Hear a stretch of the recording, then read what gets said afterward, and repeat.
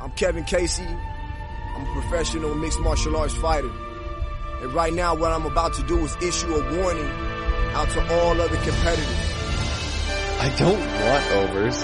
I just expect them to happen. Fatty's gonna fatty is real. Oh, give me fucking truth, baby. Come on. Let's go. I like wooden sides. Welcome to this week's edition of the MMA Analysis podcast. I am your host, Lance Fishel. It happened. It happened. It happened. It fucking happened. We knew it was gonna happen, Like, but it still feels so good. it was, and it was perfect. It was like, I don't think I would have, despite the roller coaster and me dying, when the finish happened, I was laying in the ground in like fetal position. At that point, like, I was like, it felt like I had won the belt, and man, everything. I don't even know what else to say. It was absolutely perfect. And if you would have looked at like my Twitter and my mentions and everything I got, like, you might have thought like I had just won the lottery, that like my son had just won, a UFC. I must have had 150 people send me messages. Like, you would have thought like that was me who won the belt. And man, it was fabulous. And he does it with his improved striking. And the biggest rap in his heart, in his balls. Hey, Maddie. Is he a quitter? Is he still a quitter? Like, hey, Luca, he's really a quitter? He said he was really after the fight. Get the fuck out of here. He tried to quit, Wes. Didn't you see the fight? He tried to quit. He crawled to the door. Unbelievable, bro. He served it on a platter to Michael Chandler, and Chandler said, no thanks. Yeah. The whole thing is, like, the fact that happened like that, where he gutted it out, like, just gutted it out. I mean, he took a beating in that first round. He got beat up. Isn't that the epitome of his career change right there? Knockout after surviving. Yep. That is it's so perfect, man. So perfect. Yeah, and the shit that finished him, dude, like, I've watched that clip over probably 20 times. So clean. As perfect as I mean, not just the punches, but the slip, everything. Coming back up, but it was perfect, man. Yeah. Well, I know the announcers in UFC suck, but one thing that they talked about in Do Bronx's last fight and this fight is he throws everything straight, and he's actually become very technical with his striking. He doesn't throw these, like, when you see jiu-jitsu guys and wrestlers like become better strikers, you always see these like wide punches and these looping shots. Do Bronx is extremely tight with his striking, and that wasn't some big, like, it wasn't some like wind up shot or anything. It was just a clean technical shot. Punch. Yeah. He followed up like a pro. He didn't freak out. He was calm. He was collective. He moved in. He got his kill, and man, it was great. And Michael Chandler made some mistakes in that fight. I mean, I think if Michael Chandler was a lot smarter, I don't know if we would have seen that second round. But he wasn't, and I think it's Do Bronx, man. I don't know that you can say that. Yeah, I thought Chandler did everything that he could have done. Like, everyone's saying that falling into the ground. Everyone's saying that that's a mistake. Like, I did. Where did Paul Felder beat the shit out of him? Like, he was too cocky. And he's a different guy Do Bronx is a different guy. I think Do Bronx was badly hurt. I think if Chandler doesn't jump into a place where, even when hurt and everything else, Do Bronx is comfortable, I think if that fight goes up, Chandler lands one shot, that could have been finished. That's the one spot where Do Bronx is not super dangerous, is from his back. He's a good grappler from his back. When he's hurt, maybe. And Chandler was landing bombs. Yeah. And I mean, how do you know that he waits for the time it takes Do Bronx to get back up? The ref separates him. He lets him back up. That's all time he's recovering and stuff too. Like, I thought Chandler did what he should have done there. He was on his back, though, hammering him with fucking I thought it was over.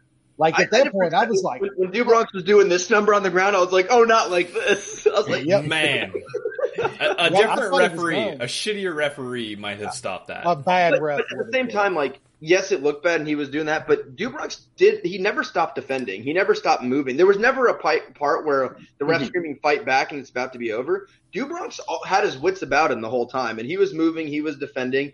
And when he got to the ground, like, yes, he was taking shots on the ground, but they weren't like these death blows when he got on top towards the end. He was doing what he had to survive. And, it's funny, as bad as that round went, and like he got his ass whooped. I was watching with like three people, and I was looking at my dad and a couple of my buddies over, and I was like, Chandler's gassed.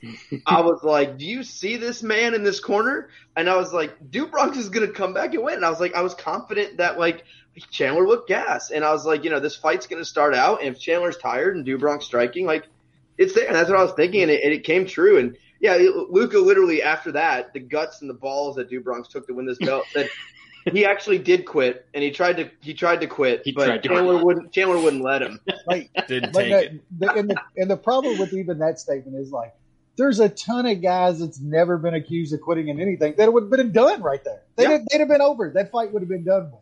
Like, like Dan Hooker. Yeah, and like coming out for the second, like I don't even Chandler being tired or none of it had anything to do with it. Chandler throws some lazy ass punch to start the round and stayed in the pocket and didn't get out of range. Do Bronx did. I think like a lot of guys, they don't realize that length that guy has. Like Do Bronx is long as hell, man. Yep. Landed a perfect punch, bro. I wanted it that way. I think I said it on the show last week. I wanted him to knock him out. Like some people wanted him to choke him. I wanted the knockout. That was comeback. The knockout. I mean, it was, if we could draw this up to, put the demons away, put the past behind us of what everyone has said about this gorgeous man that I've been a fan of for over 10 years, for this all, it was amazing. And like, even at the start of the second round, like after that beating, sometimes you see guys like a minute later, you're back up. We're in the cage. We're fighting. You see some guys look tired, beat up, like worried, breathing. Do Bronx looked like that was the start of the first round. Like the start of the fight. Ready to go. He came forward even harder at the start of the second round than he did in the first round. And that's part of what let him land shit so quickly is he just like any distance that there was between them, he just evaporated it. He was like, nope. And now we already got these fucking morons who Lance continues to have fucking interactions with. That, what did I do? What do I do? Poirier Smokey, McGregor. Little Smoke. Get the fucking. What do y'all need to see anymore? So the people that are saying this stuff, like they completely skipped the part of the fight where Chandler had to survive Do Bronx being on his back. Where those other two guys who just listed probably get tapped the fuck out. I can be honest. I can be honest for a second. When Do Bronx took his back and did not get a finish, I was like, uh-oh. Yeah. No. But that's what made it better. He got his position, he didn't finish it, and he didn't quit, and then he gets fucking cracked, doesn't quit, and comes back and finishes. It was I know these guys just like always, right? I don't know how I draw attention to like the biggest idiots of all time constantly. And after the fight, this guy was just yelling at me about something, and he was complaining that he said the fight should have been stopped in the first round, and then the finish by Do Bronx was an early stoppage. Oh God, come on! I mean, Chandler's out of it. Like, did you see how happy Chandler was while he was getting knocked out? I mean, that yes, done. Joker. Yeah, I mean that was incredible. Like Chandler's the one guy, like one of the few guys in that division that survives that back take. Like he's choking out McGregor in seconds. He gets his back. Dustin might survive. Who fucking knows? He's getting choked out. Like, well, Chandler's also, especially in the first round, like, and how he got out of this. He's a powerful dude. Like, he got out of that through stupidly athletic. Yeah, stupidly athletic. He's and hits like a truck. Built like a truck. Yeah, like the man hits like a truck. Dude. We said last week, we didn't give the most straight breakdowns on this fight, but we said this before, like in the year prediction show, that Chandler is probably the most difficult matchup for Do Bronx in the division because of the wrestling and the power. Yeah, I mean, power wrestlers. That's where Do Bronx has struggled. You know, the fights that he's lost, a lot of them have been against these powerful type wrestlers, and that's what gave him fits. And now I look at this division with this top five, and we said this a couple weeks ago, anyone can beat anyone, right? But I thought Chandler was the most difficult of all the matchups. Apparently I'm wrong. Apparently Conor McGregor, he one left. It's over. Conor McGregor knocked someone out 5 years ago. I don't know if you guys knew that. Like, can we get over this shit? Like, nobody can survive. Like, everybody survives the left now. Like, he's knocked out one person. person. Staggers you. He's knocked out one person above 145 pounds with that left. You know who hits harder than Conor McGregor? Chandler. Michael fucking Chandler. That's who hits harder. Like, yeah, he does, and it's not close. And when I look at these matchups, and yes, Conor could. I do work with Do Bronx a moment. Who knows how people are going to act when you face Conor McGregor in a main event of a pay-per-view? You don't know how people are going to act. You don't know the butterflies and the experience. It is a different feeling, even versus fighting for a title when you're fighting Conor McGregor. But at the same time, if I'm going to break that fight down from just stylistically and who these guys are, in what universe does Do Bronx instantly not push Conor McGregor against the cage, drag him to the ground, and choke him out by however he feels like? And I think Poirier, right? Like, yes, Poirier, I think if they're on the feet, I'd actually be more scared of Poirier striking than Conor striking, because Conor gasses out and he's just aiming for that big left, where Poirier is more of a technical striker who can last longer. But Poirier can't wrestle either. And I don't know. And then we got this idiot Dariush like, I'm next. I'm like, who are you? Who are you? I don't know. You just beat a literal ghost in your last fight. And you didn't even, it was like Do Bronx like embarrassed and dominated and hurt Tony. Dariush like laid and prayed, a dead body. He landed half. Do Bronx wasn't landing that much ground and pound against Tony, and Dariush landed half as many. Mm-hmm. He did nothing, and he didn't go for subs, like except for the. I mean, he did the leg his knee up. Yeah, he did. Well, except for the leg lock, though, he wasn't going for like other subs. He wasn't doing too many transitions. Like, he didn't look overly good to me, and I do think I think it's obvious, depending on timing, though, right? It depends what Do Bronx wants to do and what the UFC wants to do. I think they could and how quick he wants to fight, right? If Do Bronx wants to fight in August, right? Maybe he fights Justin Gaethje. And maybe the winner of, Conor McGregor and Dustin are going to fight the winner of that one. That's a possibility. Or, Do Bronx sits out until, God, you'd have to think, October? Does he want to sit out 6 months? I don't know. The division just got very, very interesting. So good. Yep. To me, this is one of the best divisions when you look at a top 5 or 6 I think I've ever seen, because usually when we see these, even the good divisions that are like the top 7 or 8 are really good, usually like there's one guy that's just way above, and even though 2 through 6 are good, the one guy can't be beat, so it doesn't matter. Do Bronx is amazing, but Do Bronx, we can all be honest, he can be beat. We had that. Yeah, we had that in this division. And was 155? No, we didn't. With the beat? That bitch ran away. I don't know. But ran away. Yeah. So like that's what makes this division so happy, like so awesome. Like the number 6 guy, the number 5 guy versus there's so many good matchups, and if any of those guys face each other and one or the other lost, literally nothing would overly surprise me, right? Like when you look at Gaethje, Do Bronx, throw Chandler in there. If Chandler can knock out any of those guys too, Chandler could beat any of them. It's a awesome division. And Do Bronx is 31. He is a 31-year-old. With fucking 20-something UFC fights, records, and they're 31 years old.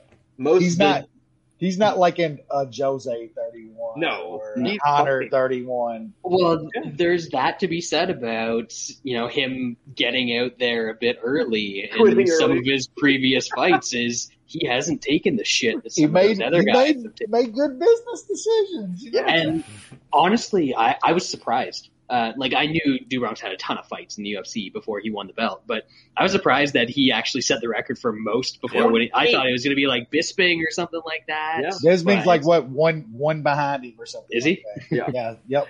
And I think this was also a bit different than Bisping's to me. Bisping kind of luck stacked into the title. Let's be real. He got that Rockhold fight out of luck. Right? Like, it just kind of happened. Short notice. A fight fell out, like a short notice, whatever, and he won the belt. Good for him. He did it. And that's fucking awesome. Do Bronx had to win 8 straight to get this title shot and did everything he could. And now we have one of the most exciting, champions there are, and a guy who likes to stay active. Like, in the past where Do Bronx hasn't fought as much because he couldn't get anyone to sign on the dotted line. And I think this is a guy who's going to fight. And I actually do think he's going to fight Gaethje next. I think it's going to be Do Bronx Gaethje. I think we'll see it it depends how quick he wants to come back. I would guess maybe it's mid-August we see Do Bronx versus Gaethje is my guess. That's an interesting fight, but after that, watching that Gaethje takedown defense in the last one, I know he's not going to be, but I could see Do Bronx getting that body lock and putting it to the mat. Different kind of takedowns, embarrassing on the ground. Yeah, that was bad. And The other thing about Do Bronx is you talked about the winning streak that he's been on.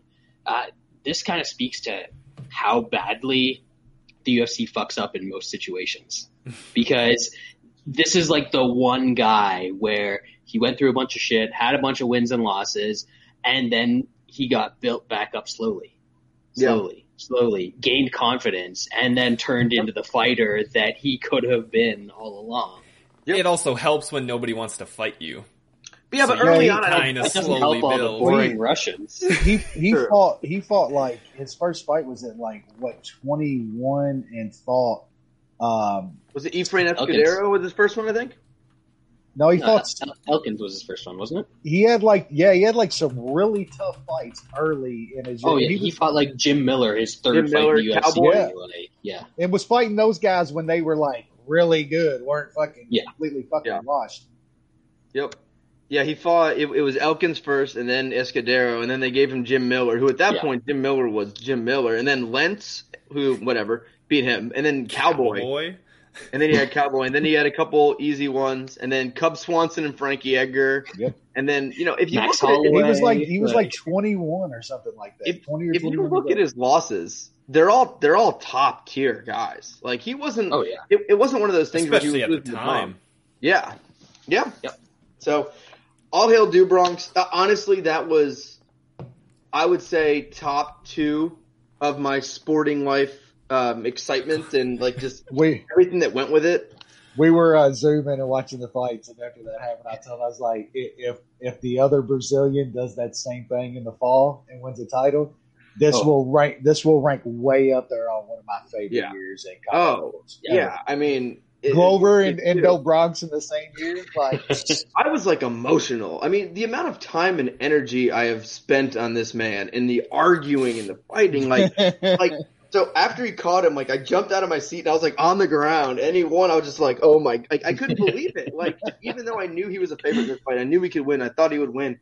There's just something about it. Charles Oliveira is the UFC champion. Who would have thought this 2 years ago, 3 years ago, whatever? If I would have told you Do Bronx is going to be champ, I don't think anyone would have believed you. But man, this guy, he earned it. And we saw the reactions from different fighters on Twitter and different areas. I've never seen a more just everyone was saying the same thing. God, this is great. This guy has went out there and earned it. He's been in the UFC forever. They knew what he put in. The fighters know what he had to go through. Yeah. People not wanting to fight him, Dana not wanting to give him fights, or even the big fights to get a title shot. So people turning him down so he fights six times. Better than when you're invested in a fighter and they come through. It's different than being invested in a team or anything like that. When it's an individual and they come through like that, not just the individual. Because I root for individual. Jeff Gordon was one of my favorite sports figures ever. Andre Agassi. It's different when it's a fight and you're invested like that. I think it's also different too. It's let's say you were a fan of John Jones, right? John Jones win the title. Okay. Right? He was supposed to win the title. I think when it's a guy like this who you've seen go on this roller coaster and you've been a fan of him, you see how much he's done, it's different, right? He wasn't supposed to be champ. This guy was never supposed to be champion. You look 5 years ago, there's no way in hell you'd be surprised. Maybe he could have been cut at one point, right? That's why I think makes this so much sweeter. It's the underdog story, right? And I think everyone kind of loves an underdog story. And this one played out perfectly. It really did. And there's so many fun fights up for him. And Derek Lewis is going to be champ this year. I mean, this is a crazy ass year. Now you've gone insane. He's drunk on fucking. Shout out to the head of the me and Brad have already bet Munich Champ fan club. Shout out on Derek Lewis. I might. I mean, it's going to be a silly line. Plus 275. You're getting hog stamped on that one. Anthony Smith didn't fare so well when a dude broke into his house. Dude tried to break into Derek Lewis's car and he got the shit knocked out of him. So he's already got a leg up on that title challenger. One of the two of those guys has been to prison, and that might tell you about defending against criminals. Anthony Smith's been to prison? Did you steal a sub or something? Anyway, let's cover the rest of this card, and we can go pretty quick here. So, lightweight division, Christos Giagos defeated Sean Soriano. Kind of Soriano's career in a nutshell here. Giagos gets beat on the first round. Soriano gets caught in a sub. Ball game. Oh, Brad, this fucking guy hit some nice parlay. Was this one of the props in it? This was one of the props in it. Nice. Yeah. Started off nice. Giagos is the perfect middle of the road fighter that has, decent enough wrestling and can slap a sub on every once in a while versus a guy like Soriano who has 5 minutes. You made fun of me last week because I said he was going to get a finish. And you're like, this guy hasn't finished in 27 years. He hasn't. That was his first finish. I know, but he was fighting Sean Soriano. I know. When he got that sub, I was like, I'm an idiot. It happens. But next up, featherweight division, Tucker Lutz defeated Kevin Aguilar. I was proud of myself here. Old Lance, it's betting Kevin Aguilar all day, every day in this matchup. You give me that slight underdog line and a guy I've won money on for, a few fights. I passed on it, and I'm happy I did because he's worst. He's worst for sure. That might be a theme to this event here, Lance. A lot of worshing. It got me. That slight plus money got. Yeah, that was bad. Lutz looked okay. Lutz looks okay for 10 minutes, and then the third rounds with that dude are awful. Not great. But he was never in trouble. He doesn't gas out to a level yet, and maybe it's Aguilar, but he doesn't seem to gas out to a level where I was worried about him dying or anything. He just seemed a little tired and takes it down from 100% to 80% in the third rounds. It wasn't like Claudio Silva 3 minutes into the fight blacking out and falling down. And Aguilar pushed a really good pace in that fight. He does, yeah. He did in that fight. He didn't look great by any means, and I don't know if he's completely washed really. I think he was facing a tough young kid. Lutz he's also maybe just not very good. Yeah, I honestly, yes. Has he ever been really good? We don't know, right? He's won some fights. He's had a couple knockouts. We've seen him in LFA. But yeah, I thought Lutz looked decent. I think this is a guy who's going to beat a lot of guys. Probably. All right, women's flyweight, Prisha Kachuruburu. There's the banger. There's the banger for the boys. You guys bet that? By TKO. Oh. Brad bet it so Brad bad had a parlay. the stream froze. Yeah, he had that TKO with that sub and fucking hit a nice Yeah, one. that's ridiculous. Oh, we had a couple comments I missed. Tim said he busted all over himself when Do Bronx won. Same. And then I cried. I'm not gonna lie, I cried. Did you guys cry? So it was a typical Saturday night for you. Yeah. Sometimes Lance does that after sex. I call that a normal Tuesday. Did you guys cry? Was there tears? No. There was lots of yelling and shit talking on the. What about when Do Bronx put his shirt over his head and he was crying and nothing? I think at that point I was probably just talking with Wes and Andrew. So we were kind of screaming and yelling. I'm not a big sad crier. I don't cry due to sadness. I'm a big time happy crier all the time. I probably cry once a week. I would say a good cry. TV shows, I'll have a good cry even network shows, really bad shows. I'll have a good cry every now and then. It's good to cry. What did Jimmy V say? Takes a real man to admit it, Lance. Yeah, there's nothing wrong. There's nothing better than a happy cry. It makes you feel alive. What did Jimmy V say? Every day you need to. It's pray, cry, and something else. Feel emotions or something.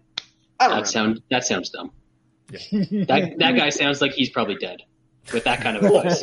You don't know who Jimmy V is? We know Jimmy V is. That's how ruthless Brad is. Oh, if you laugh, you think, and you cry, that's a heck of a day. Quote. That's different. That's different than what you said. Well, I'm not very good, and these 10% sour IPAs will go to your head extremely quickly. What are the comments we have here? Heard you guys are giving away a Jessica I 1 month free trial. We can't afford that. Come on. Celebration. That's a good like one. 72 Kiltons, bro. God, and that's from I can't pronounce your first. I'll try it. Aikakaya. Is that good? Correa. All right. And then our boy Hyper Blue, Great Potter pay-per-view is when the stream lagged and cut 30 seconds off the Mukagnian fight. Lucky. That was good. Our boy Aaron Brondester, Saeed Bets, for this Looking week. for Saeed Always Benson. Saeed Bet. There's a dude that got knocked out by a Saeed that's fighting on this card, so I don't know. Maybe we'll make a Saeed bet. Maybe. And then Steve, I'm gonna we need to need to counter putting Lance's win to the clock how many times he says the word I. Well, I'm a selfish sales guy. No Bronx winner week. Oh, this guy said I got his name right. The first name? I feel like I just said a bunch of vowels and consonants and just kind of stuck them together. But I'm glad I did that. Judging by the name, I'm drinking an Aloha Sour in honor of our boy Aikaika. That is an awesome name. There you go. That is. All right, and then some dude, our boy Wayo, talked about hockey, and this is not a hockey podcast. No. Sorry. All right, I'm surprised you knew that was hockey, if we're being honest. I know. What can you say? I'm a big hockey guy. Yeah. Big hockey guy. All right, women's flyweight, Andrea Lee, Antonio Shevchenko. I was dying watching The head and arm, baby. The 4-minute triangle. Oh, I had no idea what she was doing. It was hilarious.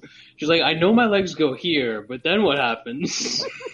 And the only reason she got the arm eventually is because girl was just She threw it in there. Yeah, Dude. he's like, Dude, that was I'll take the plus money. It's one of the few bets I could actually. Do I need to start betting on ladies' fights? I didn't bet any of this stuff. It's getting to be that bad. I didn't take that one. Although apparently a bunch of people were on the sub prop, which was 1,000, which makes sense. It does.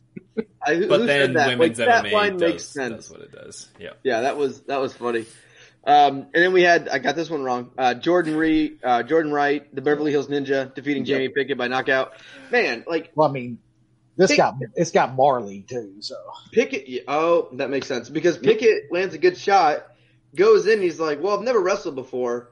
This seems like a good time."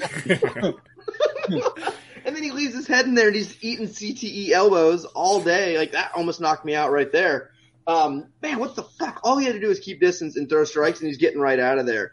And people are talking about, oh, this kid's for real. Here we are again, right? That's perfect. Nobody's. Let them say that. Let them say it. I mean, you attract the weirdos on Twitter. So who knows? What have I so done? bad. Have you guys ever read my mentions? It is. It's bad. I mean, I've got you muted. We're there. You argue, attack me. I had some good anti-Semitic stuff on Saturday, and I was like, "Not ruined my night, Nazi." yeah. Lance has literal Nazis coming at him. Yes, I don't know. I'll literally tweet, "This line's off," and they'll be like, "You fucking Jew." All I said is I thought Do Bronx should be, not a plus 150, but hey, man, you do you. And that was the guy who said he thought the Do Bronx stoppage was bad. Early. That he thought Chandler early. was fine. God, Intelligent Wright, folks on the internet. Jordan Wright is horrible, and he's back in the ground with some fresh soil over top of him. Yeah. Watering. Yeah, he's not good at all. The Beverly Hills Ninja. Yeah. He's got that miracle grow in him right now. Because that one's gonna gonna spout real quick. Super fast. Yeah. Oh, man. All right, when we go to featherweight division, Lando Venata defeated Mike Grundy. Split, which, no, not a split. There were some weird cards this week, but did Grundy just forget how to, I don't know what he's doing. He didn't set up his takedowns, for one.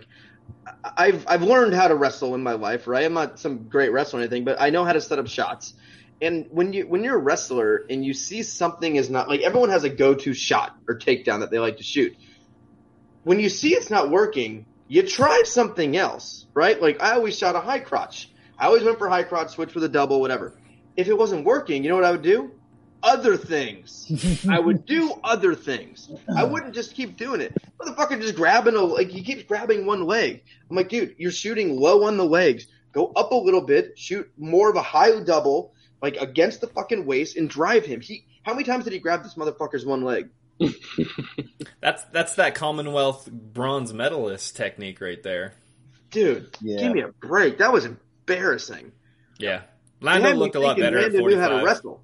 Yet, Lando put on the most consistent performance of his life. Yeah, as well. Yeah, he looked really good at 45. We were talking about it when it was happening. And he kept getting a hold of him, and he would be on his waist. Lando would just turn and fight hands like every single time.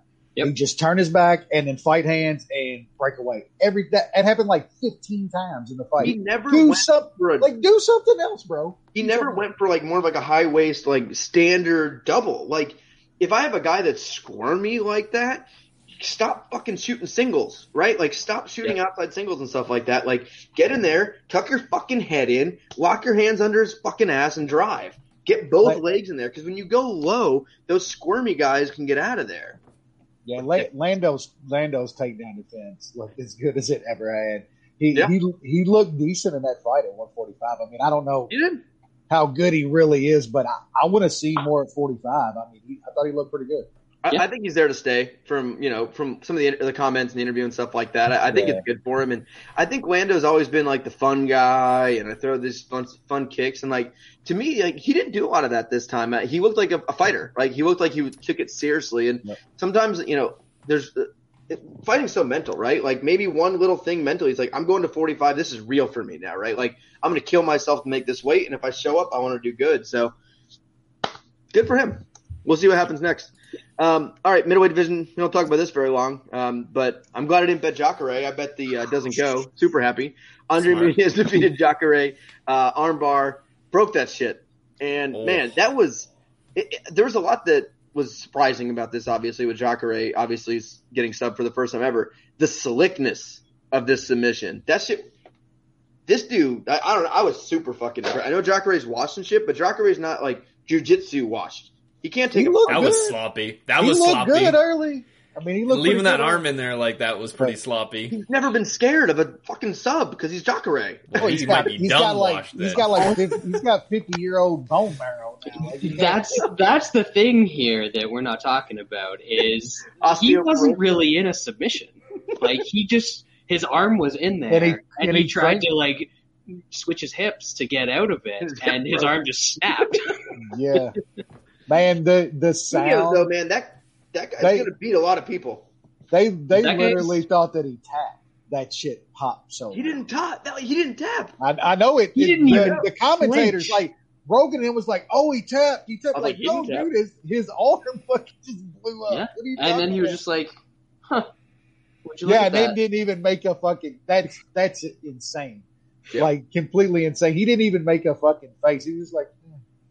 It was like nothing. It was like, man, I dropped a quarter. Shit. At first, I thought it was like the Tim Sylvia, Frank Mir, like forearm break. Mm-hmm. And then, obviously, we saw the replay. And so the old funny bone. We watched it kind of two Brazilian legends like that both get their arms snapped over the guy's decade. Yeah, the same shit. Jacare, like, he's done, man. Even though he looked good early. Before this. I don't know what you guys were thinking. I mean, he looked good early, dude. He got a takedown, was on top and shit, working like he looked pretty good. He done. Here's where you guys should have known not to bet Jacare. When I didn't bet Jacare. If that's not the and I said that I stayed away. Like if that's not the biggest give, if I am not betting on Jacare or Chris Weidman. Like, if I know one of my favorite fighters is washed and I don't bet on him, and I bet against him or something else, like, you best believe he's worst. Like, he's starting center for the Washington football team. Anyway, R.I.P. Jacare. Let's move on to the main card. This was great. Middleweight division, Edson Barboza defeated Shane Burgos. This is a winner. Was this consensus this week? No. What? It wasn't? What do you mean? Was this consensus this week? Oh, Do Bronx. Do Bronx. Yeah. Was this Munich, I mean? No, the Ferg was. Oh. Yeah. Well, I think we all bet Barboza, though. I bet him.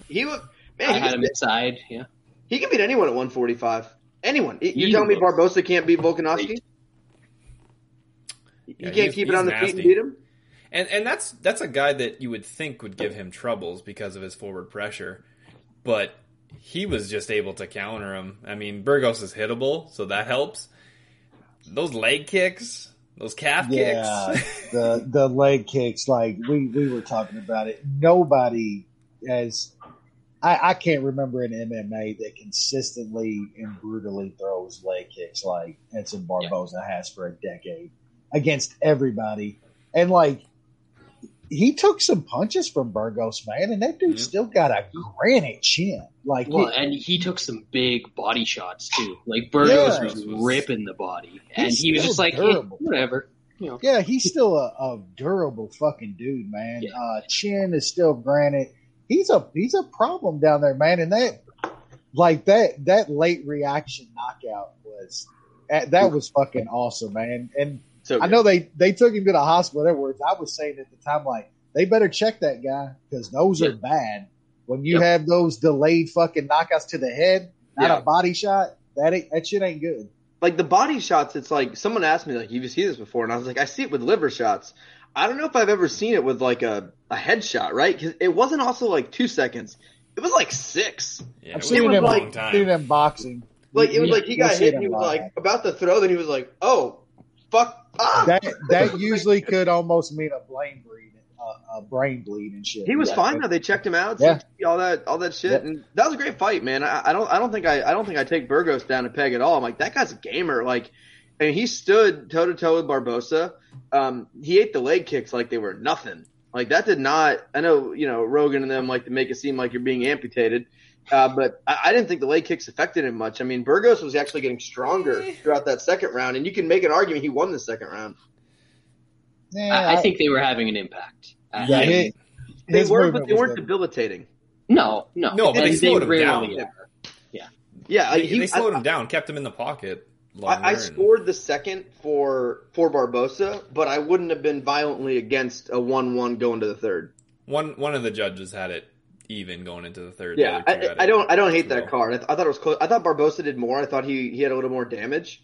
But that was a great fight, man. And I don't know who Barbosa is going to get next. I'd have to pull up the old rankings, but he's not young, and I think there were some bullshit decisions that he had, obviously, with Dan Ige and some other ones, and I think, and you got to move him up quick. Like, I don't give a shit where he's ranked. Like, I think Barbosa needs to face someone in the top 5, unless the UFC just really hates Giga.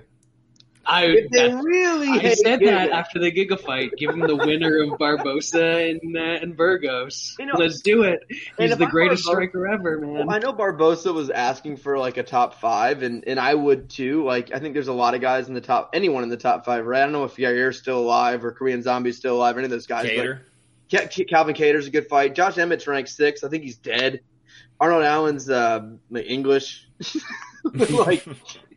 So I mean, it could be Giga. It wouldn't surprise me. I think Yair versus Edson Barbosa is a kick-ass fight, and I think it's embarrassing that Yair Rodriguez is ranked number 3 because he's not the third best fighter in that division. That can't be real. I know, it's depressing, isn't it? I mean, yeah, it's such a good division too. It's man, the lower weight classes are just bangers. It's real good. Mugagian defeated some chick. I didn't pay too much attention. This is when I caught up on Twitter because I can't really keep up with Twitter, but I thought I scored this fight for not Mugagian. Was I wrong? It was close. I didn't really pay attention. I bet Araujo, so I'm a little biased, but I thought it was a close fight. Araujo just didn't do much on the fucking ground. Is the facing problem. Mugagian. You don't do much. You just wait till the bell. Yep. This chick sucks, man. Like, does the UFC not understand what they're doing when they have her on these main cards? Like, everyone's just laughing. No one enjoys it. And she seems like a terrible person, doesn't she? I don't know about that. I mean, she's equal opportunist. She's a fan of the the hogs, only just thing like that's the only thing that's interesting about her is that she likes porn with giant black dicks. So. And then claims she's been hacked, so she makes that uninteresting too. Who doesn't? I get it. Anyway, I don't care. Catch weight fight. Rogerio missed weight at 135 when he's a flyweight. I was so close to betting Snell throughout the week. I ended up laying off. And I don't know, did Snell look bad or Bontoron? What did I say? Bontoron. Bontoron.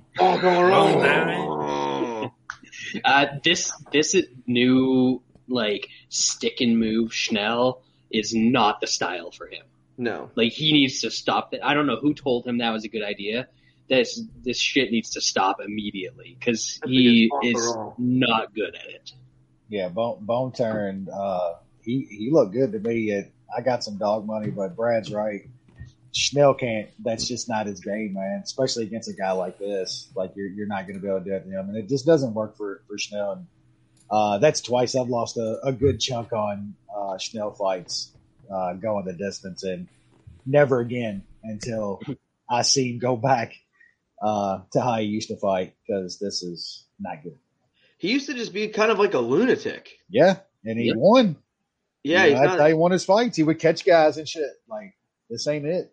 Not a lunatic anymore. And then just really depressing. Beneil Dariush defeated Tony Ferguson, unanimous decision. Nothing to say here. Dariush moved like way up the fucking rankings, and I think like people aren't like, are we really gonna like Dariush is ranked above Michael Chandler? What? Like, I know the rankings don't mean shit. Like, I get that, but at the same time, like, we're really gonna rank Dariush above Chandler, and like Tony Ferguson, 6th in the world. Did that look like the number 6th ranked fighter in the world to you? What's more far-fetched? Dariush 3 or Ferguson 6? Ferguson shouldn't even be top 10. And if Dariush Chandler, who wins that fight 9 times out of 10? Dariush is dead, man. I hope they make that fight. This man's calling out Do Bronx. Like, give me a fucking break, dude. Like, get the back of the line. Like, that would be a big bet, I think. How is Chandler Dariush not the next fight? The only way it's not is if it's Chandler Gaethje. Man, I like Chandler. I actually became a Chandler fan this week, I think. He seems like a good dude. Just a good. I'm going to text him, see if we can go out for a beer. He lives right down the street. Just, see what's up. But man, like how he took that loss, just like the pre-fight too. He was very respectful pre-fight, and like I don't need this animosity and all this bullshit before fights. Like I sometimes like just respect before fights, and I thought Chandler took the loss well, took the pre-fight well. I don't want Chandler coming off a loss to Do Bronx fighting Gaethje, because he loses that fight, you lose 2 in a row, like you're down, man. Take Dariush. That's an easy fight, and Dariush is basically the same rank as Gaethje. Yeah. But is Gaethje or Poirier ranked number 1? Poirier right now. Poirier, Gaethje, Dariush. Like, give me a fucking break, Dariush rank 3. Really damn, man. But Tony 6 might be just as bad. That's just as bad. It's not 6. They're right there. I mean, that dude's game, his style is stuck in like 2004. Yeah. It's like, oh, yeah. Well, the funny thing about 155, we talked about how strong it is. 1 through 6, really, right? Like Do Bronx, Poirier, Gaethje, Dariush, Chandler, McGregor. And then you got like Ferguson, RDA, Hooker, Felder. I'm like, I think 2 of those guys are retired. Like it really drops down after you get past Mike Chandler in those rankings. But yeah, I think this weight class it's really easy to figure out what's next for each, depending on how quick Conor McGregor or how quick Do Bronx wants to fight, if he wants to wait for Conor, which I suspect Do Bronx will want to wait for Conor. Easiest style matchup, biggest butt payday, but. McGregor's never going to fight him, so we don't have to worry about that. Can you believe Conor even just uttering that man's name? Like that's like you get in the fucking when you're a kid, you get in the bathroom, you turn out the light and you say Bloody Mary 10 times, man. You got to be careful. You got to be careful with that shit, Conor. You can't be saying Do Bronx's name too many times. You might tap out. All right, let's move on to next week's card, which I got to say it's really fucking bad. It is. I'm getting a beer first. I need to. Cool. You get a beer. We'll get started. Me and Wes are going to be watching these fights together. Probably, God, what time? The card starts at like 6. Like we're going to be like probably like 37 Habibs deep. Done rode 7 hard 8s. Smoked a couple tables and go watch fights. So many hard 8s. Like I might be 3-card poker drunk. 3-card poker drunk for me is where I reach the level of drunkenness and I'm like, I'm going to play 3-card. It's straight flush time, baby. The early prelims start at 4 Eastern. Yeah, we're not going to watch those. Let's see. I got to see Yancy Medeiros fights. Yep. I might have it on the phone. Well, the sports book there from the pictures I saw, I don't know if you've been. Have you been to that sports book? Yeah. Like, it looks like a pretty big sports book, and there's some shit around it, so. It's decent, and you can kind of stay in, but they got a lot of the shit separated. But they took away their mask and distancing policy today. Caesar's property. Fuck yes. So did they really? Yeah, it started today. I've been looking every day because I'm like, every Caesar's property besides the one I'm going to has no mask, and I'm like, I'm fully vaccinated. Yeah, Caesar's did. I'm probably gonna still wear my mask a little bit. I'm not gonna wear a mask, but I won't give it to you. I'm good. It's a lot of fuckers. Yeah. Because I've been looking, and Vegas opened all the Caesar's properties, and my brother, because he has to work this week, and he went on Monday, Tuesday. So Corey and his girlfriend were there Monday, Tuesday, and they had full mask, social distancing, all that. And I knew they were going away with it, but I would happily not. They did it, I think, starting today. Today? When it was. But I'm hoping, like, they put the chairs back in the sports book section because they had them all, like, distance and shit. So it was, like, just maybe a third of the seats in there. Well, the worst part about mask rules at casinos is not even the mask thing. I think we're all used to wearing masks besides the red hat wearers.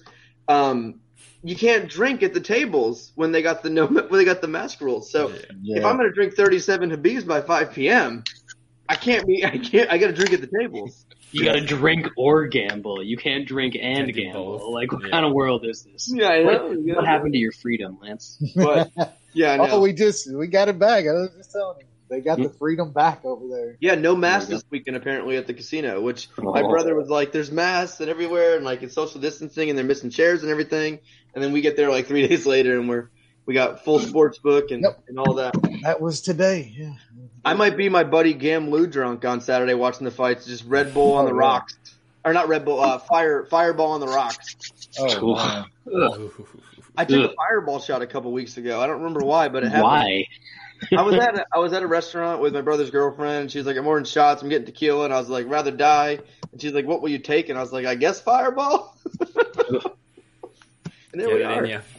Anyway, let's cover this card. We start in the lightweight division. We have Rafael Alves taking on Damir Ismagulov, who's a boring Russian who likes to go to decision. Nishan. The boringest. Oh, I don't know. That's a contentious battle. There's a lot of them. I don't know. He is very boring. Boring. On the flip side, Alves has 9 professional losses. He's been finished 9 times. So this shit is gonna get put to the test. Damn. This is something. What's the line that doesn't go? This seems right up my alley. I'm going to have like 10 bets in this car because I'll be drunk watching the book. Under 2.5 is like plus 165, I think. Yeah. I plus wanted 150, 165. Yeah, but it's the boringest Russian, Lance. It's tough. What do you take here? The boring Russian by decision is still juiced. It's minus 125. Plus 200 on boring Russian inside the decision. Yeah. I know. Terrifying. I'm not touching this. Ismagulov as like a minus 600 favorite is a bit crazy, but he is boring, so he's going to probably make fights boring and safe, and he'll probably win. Yeah, probably. Wes? Yeah, he's going to win here. I mean, he's just better than this guy. It's just, will he get a finish? Man, you're talking about the most boring Russian. This has decision written all over it to me, even against this fucking guy. I can't see Ismagulov finishing a fucking 6-inch Subway turkey plug that Lance apparently doesn't eat anymore. So I'm going to say Ismagulov by decision, man. It's just hard to see him finishing anybody. But if he can, this is probably the guy. Brad? I'm so conflicted. I mean, you've got the most boring Russian, and you've got a guy who has never lost by anything but finish. Like, two worlds colliding. You like concrete results. Like, if you're going to lose a decision, you might as well quit. Yeah, I don't know. I might end up with like a plus 200 on a boring Russian to get a finish. Like, that's what 2021's doing to me, folks. What a year, baby. This is the year. Yeah, I think boring Russian wins. I know he's boring, but he's going to put a lot of pressure and he's going to do ground and pound. And if you have a guy who quits a lot, they look for opportunities to quit. If he's loses huge the first 2 rounds, gets taken down early the 3rd round, we could totally see a quit job. Just throw a couple punches. The guy's going to quit. Maybe put his arm like this and be like, hey, how about this number? You want to get in there? So we could see a finish, but at the same time, like, man, it's hard to bet a boring Russian inside the distance. You'd almost want way more than plus 200, even though he's facing a quitter, because even when you face quitters, these boring Russians find a way to keep it boring, get a decision, not pass, and just sit in the guard. So I will say that Alves has never been actually knocked out in his fights. He's got like a leg kick TKO and an injury TKO and that sort of stuff. That's a prime quitter right there. Pure quit job. Don't get hit in the face. But most of the time when he quits by sub, and the boring Russian doesn't sub people. So, I mean, it's tough. It's a roller coaster in my mind right now. Yeah, that's a tough one. All right, let's move to the lightweight division as we had Damir Hadzovic versus Yancy Medeiros. I like Yancy fights. Some crazy shit's always going to happen. You, Sean? Yeah, he usually forces an action fight. Something's getting happen. He might be getting knocked out. Or, he could knock some people out too. I don't really like anything in this fight. Hadzovic, he beat pretty shitty guys, and then he's lost to okay guys. Medeiros is kind of the same thing. It's a close fight. I think it's going to be action. I'll probably pick the dog in Toutmaster, but I don't really want to put money on either of these guys. Wes? Yeah, I mean, there could be anything happen in this fight. Yancey's fought the way better competition at this point, but man, he doesn't do well against them. I don't know. I kind of feel like Hadzovic can put some pressure on Yancy, man. Yancy likes to back up, gets clocked when he gets going back up against the cage. I'm going to pick Hadzovic by a late stoppage, but man, I can't. I'll probably bet it when I'm drunk, but I'm not going to suggest anybody. We're going to bet it. Every fight. If you guys don't have a bet on every fight, you're doing something. Yeah, like I'm going to bet on every fight besides the chick fights. Let's be real here, Wes. We're going to. I might have some on some chick fights. Well, there you go. We're going to spray Keltons all over this book. Brad, what do you got? Yancy has fought the way better dudes, and the only thing holding me back from betting him right now, because he's the dog, which is kind of surprising to me, is that he seems unwilling to shoot a single takedown. If he was willing to shoot any takedown, even the bullshit that Mike Grundy was shooting last week, he would get Hadzovic down, and he would win this fight. He can still win it if it's just on the feet, but it's definitely a harder path for him to win. But I still think that over 3 rounds, he's just going to end up throwing a bit more volume and probably land something big on Hadzovic at some point, because that's what he tends to do. And as Lance said, wild shit happens in Yancy fights. So I wouldn't be surprised if there's some wild exchange and either one of these guys goes out, but I'm going to pick Yancy. You guys basically just talked yourselves into bet that I'm already going to make. Dog. Doesn't go here. Doesn't go here as a pick'em. It's like minus 110, minus 115 for doesn't go. And Yancy gets knocked out, or he's going to knock a guy out. And I think he has a better chance than not of knocking this guy out. And if he doesn't, he's probably going to gas himself out and then get something bad to himself. And I do think this fight's mostly going to stay on the feet. Maybe some weird takedowns here and there. And I think they're going to be banging. I think they're going to get in each other's face. And I'm not that confident in either guy's chin to be able to take too much damage. And, there's some power there. And I think at a pick'em, I've been playing a lot more of these pick'em doesn't go the distance between, 2 guys who aren't very great. Usually 2 guys who aren't very great when they fight each other, they just fucking bang. And we see finishes. And I like that here. It's only minus 110, minus 115. So I'll be on that. Doesn't go the distance. All right. I don't know what this is. Featherweight division. Josh Kuilaba versus Shai Yilin. I think that's the one who won Mortal Kombat 6. We got another cute labia here. Oh, is this cute labia's brother? I've never heard of either. So I didn't have. I was really busy at work this week because I'm out the next couple days, and I did. If I didn't know you off the top of my head, I was just moving on. This Shaw dude is a bronze god. Look at his fucking Sherdog picture. Dude is tanned up. And cute labia is brilliant, so he's not good at fighting. Yeah, I got nothing on this fight.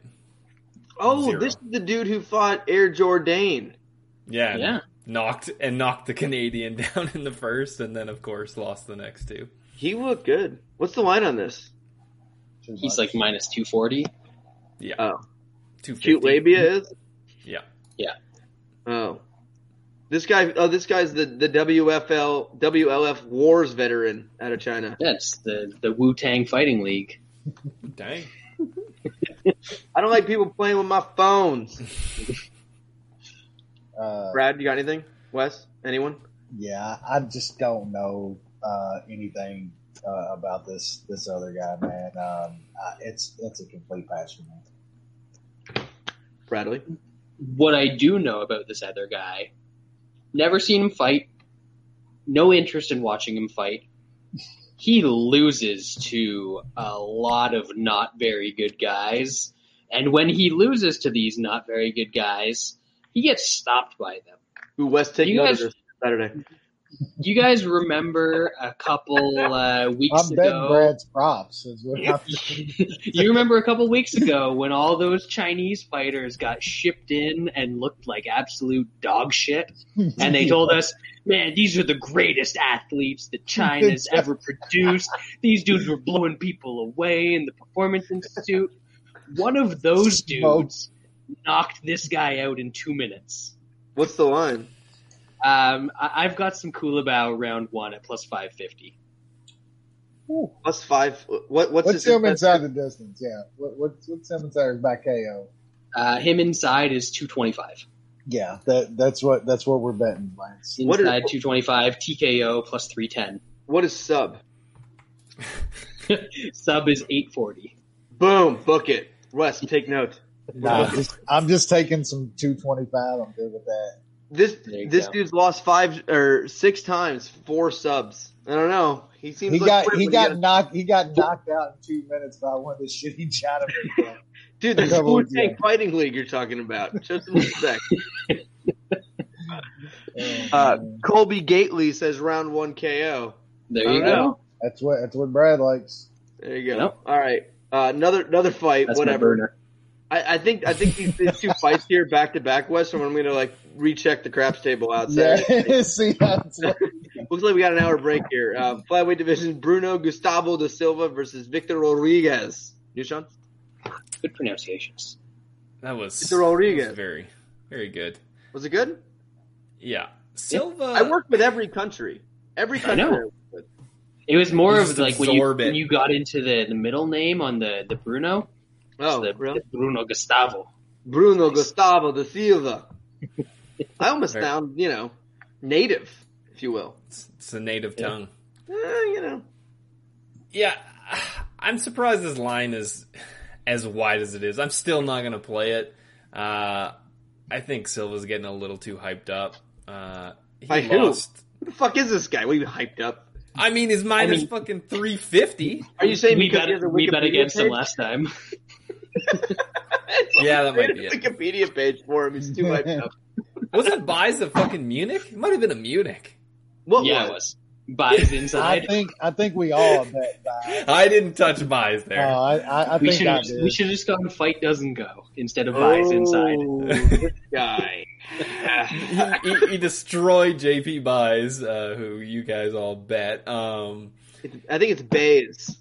Bays Buys. I really don't care. Right, he's not good. His girlfriend or whatever, wife, she's an idiot. Yeah, he's getting dominated by her. Yeah, I mean, he's been in some close fights with some okay guys, but minus 350. I know Victor Rodriguez is not good. He's coming out of that Alaskan fighting Or he fought once at least for the old Alaskan Fighting Championships. That's always a good sign. Victor Rodriguez is up in Alaska fighting. I wonder if he sticks out there at all. I think Silva will win. I just can't lay minus 350 on a guy that's probably going to just win a close fight. He's 5-3. I mean, the guy just banged at the door. Just bang, let me into the apex. I want to fight. He is apparently 7-3. Is anyone home? Man, I'm here to fight for 2-2. Let me in. That's a lot of money in Alaska. Victor Rodriguez got knocked out by a dude named Johnny at Alaskan FC Landing the Midnight Sun. That guy was from the crowd, guaranteed. Who hasn't knocked out first round knockout? The guy who was fighting, his car broke down and didn't make fight night, so they pulled that guy out of the fucking crowd, and he got knocked out by that dude.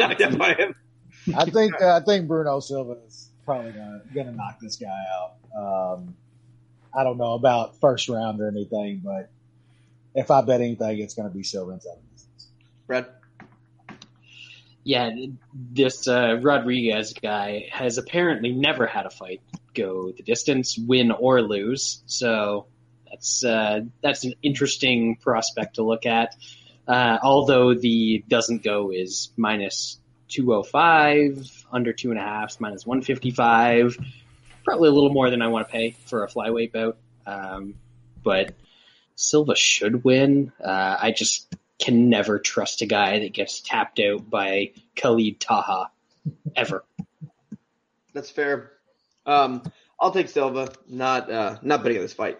All right, let's move on to the welterweight division in what should be a hilarious fight as we had Court McGee taking on Claudio Silva. You, Sean? Man, I'm pretty sure I bet Claudio Silva last time against Kraus. He gassed so bad. I don't know. It's been a while since I seen somebody that gassed that bad, and Kraus it was still kind of sketchy. I think McGee has decent enough takedown defense to survive the first round. And then I just don't see how Silva isn't absolutely gassed after that. Dude's 38. He never fights. He had cardio at one point. He used to be able to kind of power through things. I don't know if he just got old overnight or he got USADA'd or what, but that was a bad look last time out. I have money on Court McGee in 2021. I took McGee by decision. I'm not playing him straight. I need a little bit more plus money to play old Court McGee. So I got a unit on him by decision at plus 234. Wes? Yeah, man. I don't think I can see it, man. Like, Court's like 1 in fucking 5 or something over the past fucking 4 years. Just made fucking Carlos Washington look like fucking Marvin Hagler and shit. Like, that's just a bad look at this point. And I mean, I get it about Claudio Silva. You're going to be holding on once this goes probably into the second round a little bit, but Claudio Silva could absolutely win those first 2 rounds, and you're going to be needing Court McGee to finish anybody, or getting a 10-8 round in the third. He finished that needle. Put it away for good. They got no chance.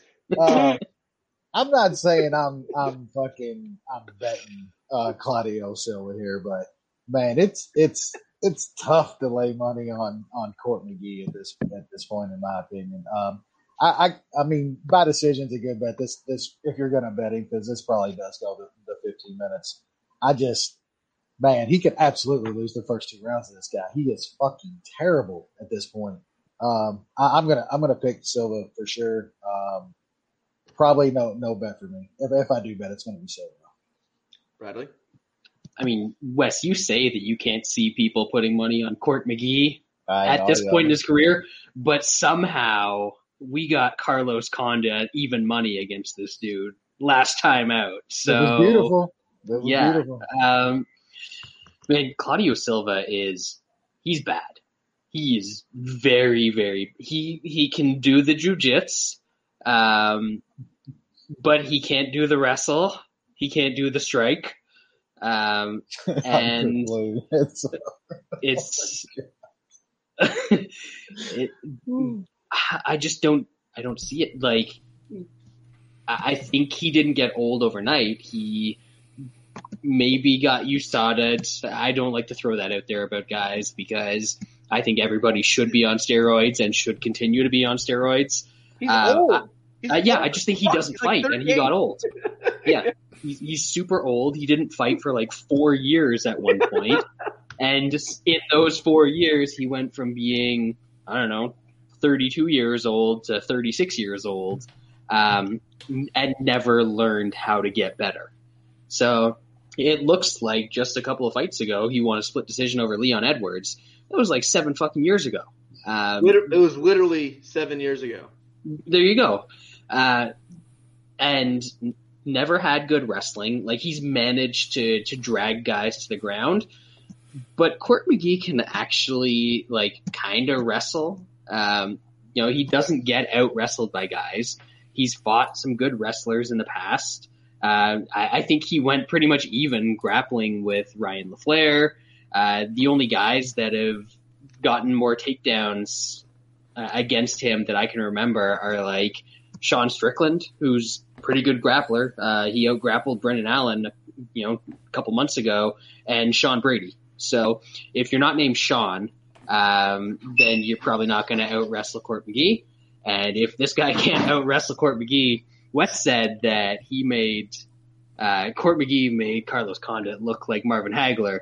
Claudio Silva is going to make Court McGee look like Marvin Hagler in this fight. So I got Court McGee, baby. Court McGee minus 110. Court McGee by decision. I got like plus 210 on that. Let's go. Let's get it. Yeah, I hate Court MGee. There's everything about him. I've always hated Court McGee. I've hated Court McGee forever. I've always hated him. Wait. Did you know that he was previously a drug addict, though? Well, Brad, that's the main reason I hate him. Nobody likes a quitter. Everyone's excited about Diego, his boyfriend and him are separating and all that. Like, I don't like a quitter. That's tragic. With Court's never been good. Has he really been good? If I say, hey, what is Court good at? You'd be like, hey, pushes people. He's good at sticking around in fights. Yeah. Which is all you need to do against Claudio Silva. He's durable. I'll say this, and I'm not including Court in at all in my breakdown. He doesn't matter. That Claudio Silva performance versus James Krause, I can't think of a worse performance.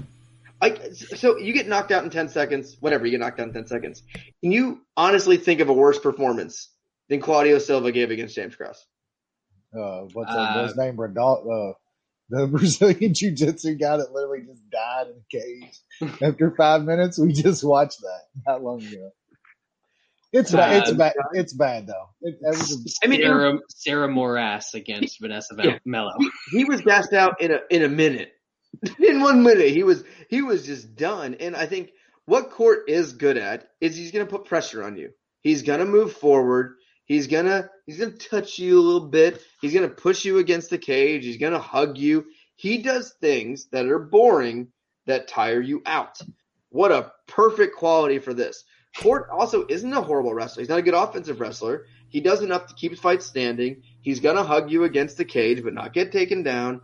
He's gonna land a little shots, and I don't even know if Silva wins a round. That was the most worst human I've ever seen. Like, watching that performance makes me go, man, Jacare could win the belt. Like, that's how washed Claudio Silva was. Like, I'm watching that. I bet on him in that fight. I bet on him against James Krause. And I'm watching that fight, and I was like, what is this? Have you watched Court McGee fights lately? Because he's not looking good. Bet on Carlos Condit against him. It was Munich. Yeah, he looked okay in moments against Carlos Condit. That was unfair. They paid him not to take down, just like in Kimbo. Right. I mean, that's right. He's a company man. That Silva, that was the worst human I've ever seen in a cage. That Silva fight versus James Krause. James Krause is completely washed, and he looked like a fucking young up and comer in that fight, like a 22-year-old. He's a tough fight. man. He's a tough so is fight. Court. Now, I think Krause is a tougher fight than Court. With all that said, come on. I think Court McGee is suited perfectly to win this fight. He doesn't get knocked out. He's a tough guy. He moves forward. He puts pressure on you, tires you out. Still got about 42 seconds from my calculations of gas. I'm not betting it. I'm not betting it. So I'm not gonna jinx y'all because we usually know what happens when y'all three are on one side, I'm on the other. It's usually not good. So I'm gonna let y'all have it. Yeah, really good. If that shows you what kind of card this is, that Court McGee is Munich, I don't know what else does.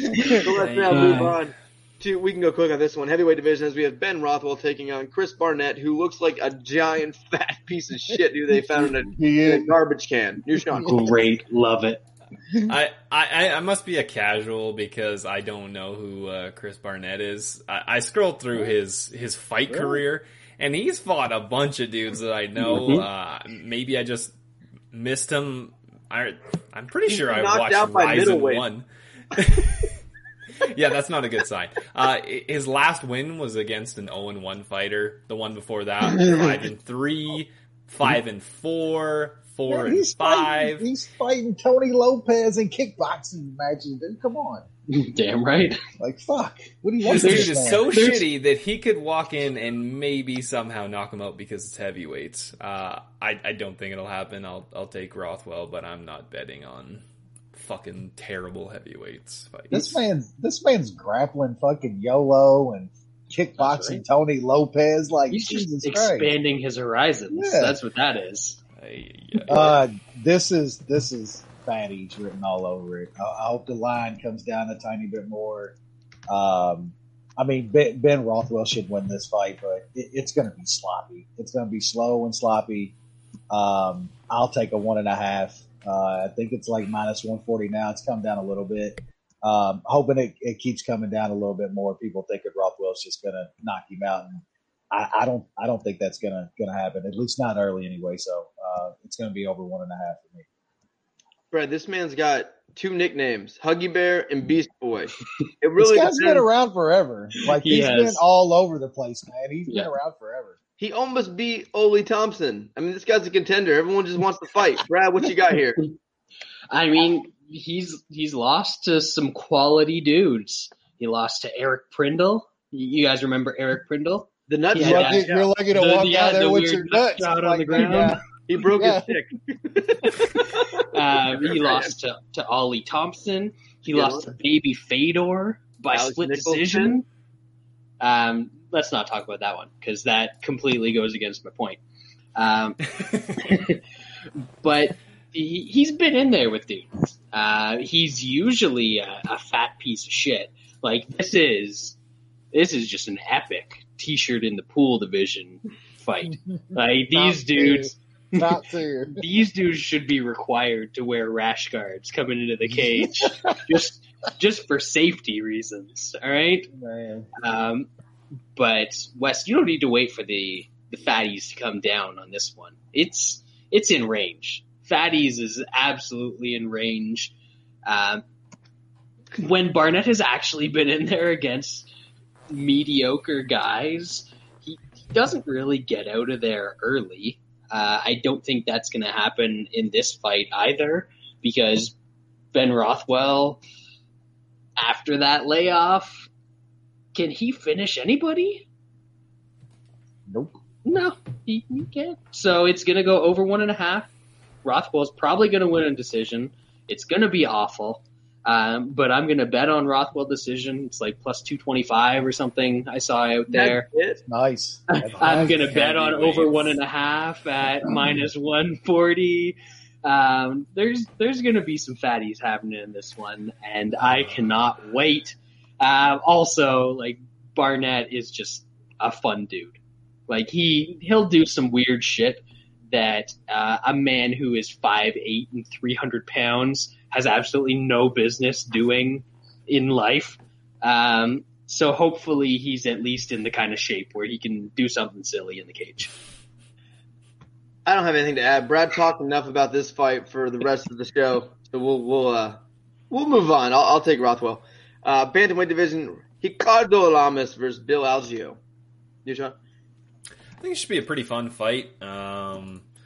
Algeo's been in really, really fun fights in his UFC career. The one on the Contender Series, and then on short notice against Lamas, he kind of did what he could against a pretty tough veteran there. Spike Carlisle fight, he was able to survive the wrestling from the steroid ginger. That takedown defense is a bit concerning. I don't think Ricardo Ramos is some elite wrestler, but he gets some guys down, and he's dangerous. He's a dangerous grappler. That's what's kind of keeping me off of taking Algeo. Ramos has a bit of a sketchy chin. I think it's going to be a good fight, but I'll stay away. But I'll pick Algeo. Wesley. Yeah, it's a tough one for me too. I want to talk myself on Algeo as well, but man, I don't think Ramos has the takedown defense or the takedowns of even like Spike Carlisle, eating fucking imported mountain yams and shit. But man, if he does get it there, the guy's pretty good on the mat, man. So Algeo does seem like he has some decent defense when he's on his back and in his guard and shit. But man, it's just kind of sketchy. I think Algeo is the way better guy on the feet. We've seen Ramos have problems on the feet already. It's just tough, man. I'm gonna pick Algeo, but it's really hard to bet him because I can definitely see him getting taken down and subbed out or just controlled for a couple rounds. So pick is Algeo, but probably no bet until I got about 7 to each. Bradley? I am way more confident in Bill Algeo than you guys are. Ramos has so much quit in him. So much. And Algeo doesn't. Algeo does have no exactly. quit in him. Apparently he's a black belt. I don't care. Whatever. He's been subbed like once or twice in his career, early on in his career, but he's been in bad spots in a lot of fights. He was in, kind of bad spots against the Jew-hating redhead Spike. Hate that dude. He was in bad spots against Ricardo Lamas on a fight that he took on like 4 days' notice and got out of those. Survived those spots. So I'm pretty sure that he could survive against Ricardo Ramos. And once you're able to survive against Ricardo Ramos, he's just like, you know what? I don't want to be here anymore. I'd rather throw little like tippy tap, put one leg behind the other kicks that do nothing, and try and look cool than actually do shit that's going to win a fight. And Algeo is just going to drown this dude. He's not a big finisher, but I think just the pressure and the pace that he's going to put on Ramos, come the second and third round, Ramos is just not going to want to be there. I think that Algeo might actually get him out of there late and give me even money. I took it last time when this fight was booked. I'm taking it again when this fight's booked. I like Bill Algeo here. Yeah, kind of to echo Sean's commentary. I'm not confident this fight's going to be 15 minutes in the feet. I think Ricardo Ramos is going to be able to, make this a little bit dirty. Push him against the cage, work for takedowns, and I think he can get some takedowns. And he's very dangerous in the ground. And yes, he might be a little bit of a quitter, but offensively, extremely gifted. Very dangerous fighter. Really good on the ground. Doesn't have the best wrestling, but Algeo doesn't have the best takedown defense, and it wouldn't shock me whatsoever if Ramos takes him down and gets a submission here. And it also wouldn't shock me if he gets on top, stays on top, and wins a couple rounds doing so. And I think Algeo is one of those guys that, everyone saw him early on, and then he fights Lamas, and it was a good fight and all this. And I think he's one of the guys people want to root for and people personally like. And I don't know if he's as good as people think he is. And I think Ramos isn't great, but I think he's good. And I think good might be good enough to beat Algeo. But with that said, I think Algeo has the talent and skill to be able to win this one. And It could be on the feet. It could get to the ground. I'm just not overly confident in Algeo. If this was Algeo even like plus 125, I'd probably be on Algeo. But laying minus 120, whatever, I can't in Algeo because there is a lot of danger facing Ricardo Ramos, and he's still young. He could get better at any moment. He's, 25? Like, I think he's still really young. Guys like that who have been fighting for a while, you can hit that peak and you can just go. And I'm not overly sold on Algeo. I don't think he's over athletic. I don't think he's overly good. I think he is what he is. He's an okay striker who's very tough. Ramos has, I will say this, even though I'm picking and betting Algeo, Ramos has some young Do Bronx in him. Mm-hmm. That should talk you out of it right there. Anyway, let's move on to the young Do Bronx. Let's move on to the main card, where the second best fight in the card will open us up, as we have the middleweight division, Jack Hermansson taking on Edmund Shabazian. You, Sean. Yeah, this bout order is, of course, very interesting. As per usual, the UFC does not know what the fuck they're doing. This fight, I like Hermansson here. I still think Shabazian is a pretty big fraud. I think he's going to have his hands full against Hermansson. Hermansson comes forward and goes after it in the first round, which Edmund's kind of used to doing it the other way around. I think Hermansson's going to probably take down Shabazian. Brunson was able to do it. I don't think Hermansson's that good of a wrestler, but I think he has the capability early on to get him down, and that jiu-jitsu is pretty decent. Edmund is I think going to be in trouble on the ground. That being said, Hermansson has shown that he can gas if the fight doesn't go his way in the first round. I would hope he has shored that up a little bit. I think Hermansson chokes him out or taps him out in the second round. I'm putting Hermansson in a parlay that's probably going to lose. Wesley? Yeah, I kind of like Hermansson here as well. I don't think he has the takedowns of Brunson or anything, but when he gets a hold of guys, he finds a way to get them to the mat and get them into his world. And, even more than Brunson taking Edmund down in that fight, I mean, he just controlled him, dude. He had no idea what to do when he was on his back. And Hermansson gets him there once or twice, and man, he's got legitimate subs. I'm still not sure how good Edmund really is. He looks good at times, but he's fighting some of the upper echelon guys at this point. And he's not looking great. So yeah, I like Hermansson here. Kind of looking at him by subs around plus 200. But I'll probably just play him straight at this point and see what that sub line does. Brad?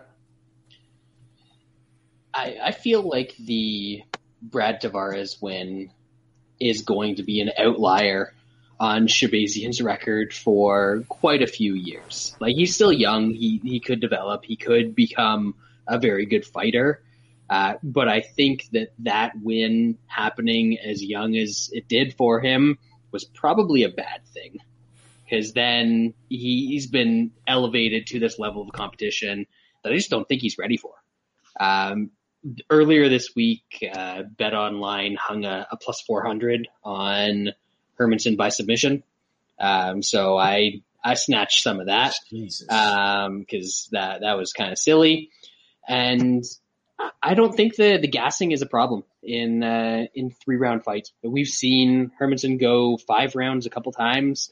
We've seen him be on the losing side of 5-round fights and still fight back after he's fought or after he's lost a couple of rounds. So unless Shabazian lands something huge in the first round, which is absolutely possible, the kid's a talented striker. I think this doesn't go well for him. Lance, you always talk about at the lower weights, guys that have these upper body takedowns, they're usually really successful. Hermansson obviously not at a lower weight, but he uses some of those upper body takedowns, and I think he can have success with those against Shabazian. And once it hits the ground, I think he can wrap up a guillotine or something like that, say in a scramble, and probably put him away. Especially once this gets into the second and third, because man, did Shabazian look bad once this got past like the 6-minute mark against Brunson. So I've got Hermansson here probably going to play him straight. But I do have that sub prop that's, sorry, it's I'm a fraud. It's long gone. You are a fraud. Thank you. Man, I hate doing this. Got to go against you guys on this one. I like Edmund here. I don't know what it is. I think in Hermansson's losses, he looks really bad. Like, really bad. And, when we look at Jack Hermansson and the streak he's been on, I think the Gastelum fight was luck. I think I'll put it at luck. Go by leg lock. That's a loser way to do things. After he got tossed. But how he got up to, I would say, the upper echelon of this division. Look at the guys he beat. I mean, worst on worst on worst. Taoist Ladies, Meerkat who sucks, David Branch, and Jacare. That's how Hermansson got to this upper echelon of the division. Those are elite middleweight wins, sir. That was kind of the stamp of it, right? Yes, Edmund got Brunson. Brunson is good. Brunson is not bad. Brunson is a very good, talented middleweight.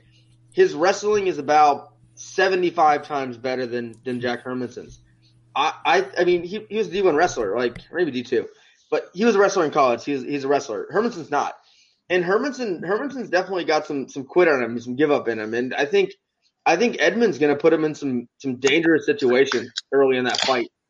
I love to hate on Edmund like everyone else does because of Edmund. And I don't think this kid's going to be some world-class fighter or, win a belt or anything like that, but his striking is great. It is very, very good offensively. He is a very good offensive striker. Hermansson's not so good in the feet. And I think Edmund can clip him, can get him out of there. And right now Edmund is, I think, plus 300 by knockout. And really I see that as his only way to win. Yeah. And at plus 300 by knockout, when that's his only way to win, I think this fight's closer than that. So I'm going to play Edmund Nakahara plus 300.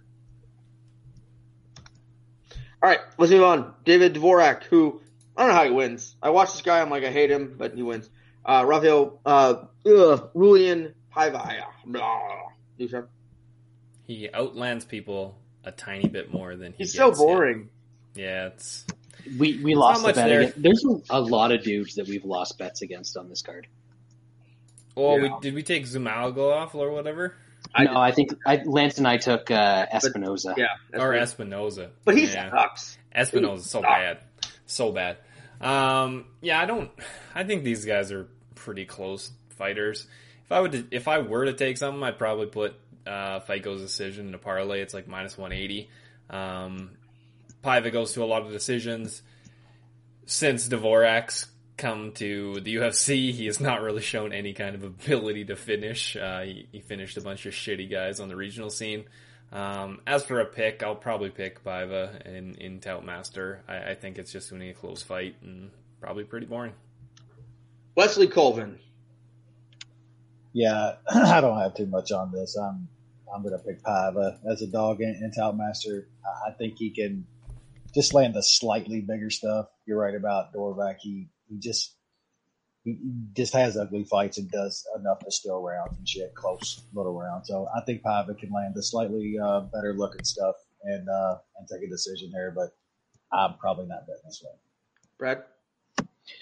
Yeah, don't love the fight. Don't really have a huge angle on it. I think it's going to be a competitive flyweight fight. So in a competitive flyweight fight, you're probably going to go to a decision, and I'll take the guy that's got the better odds and the better decision price. And Paiva by decision's like plus 230, plus 240 out there.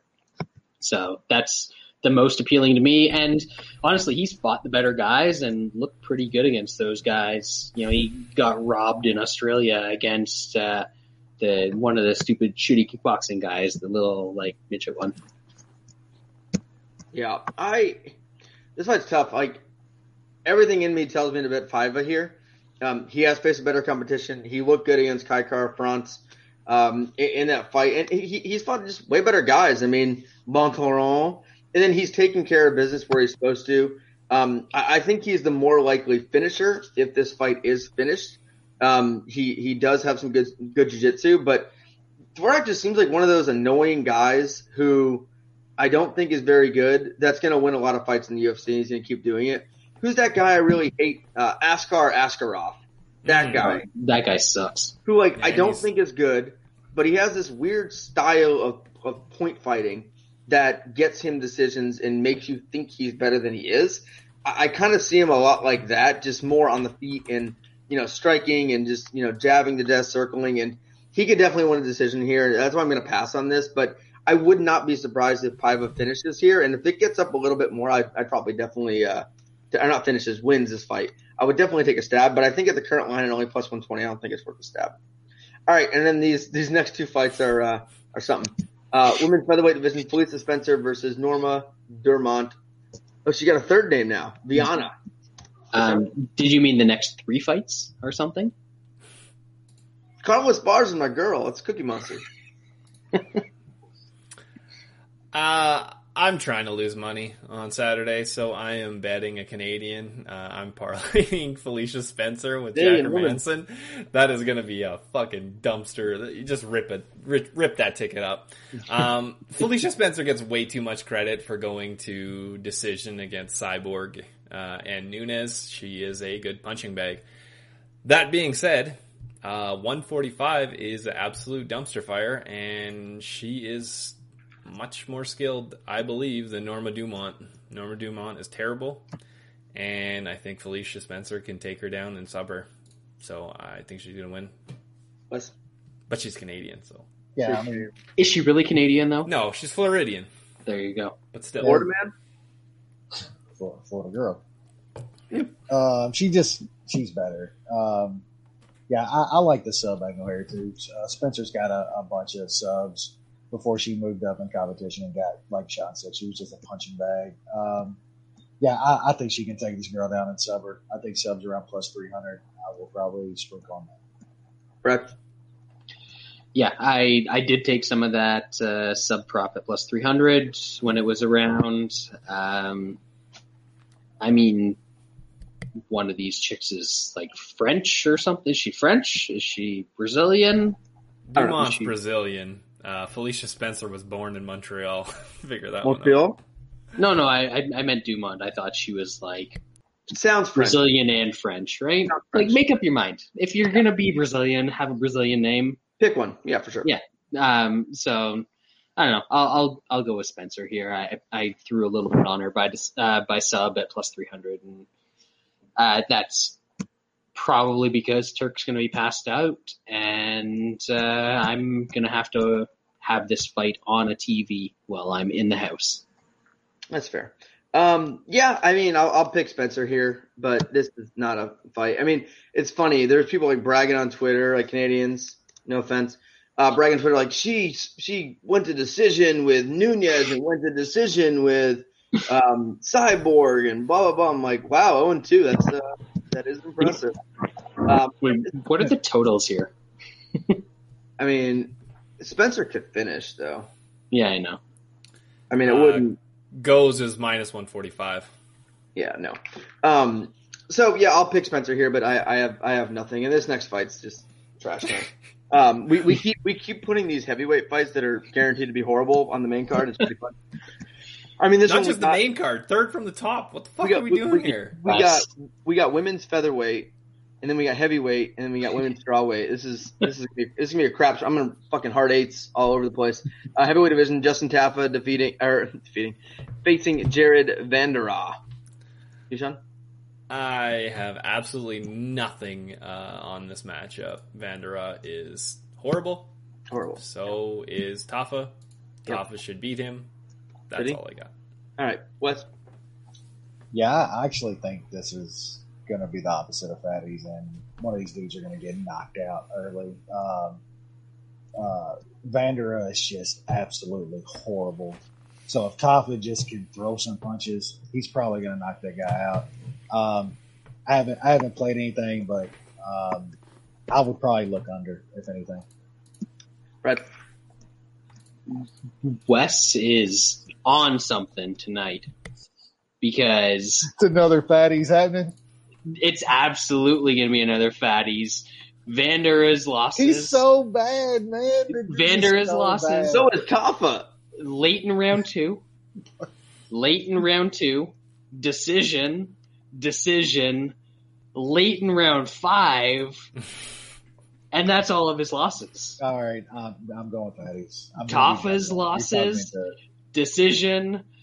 The one that's worrying is that he got knocked out by Jorgen De Castro. That was bad.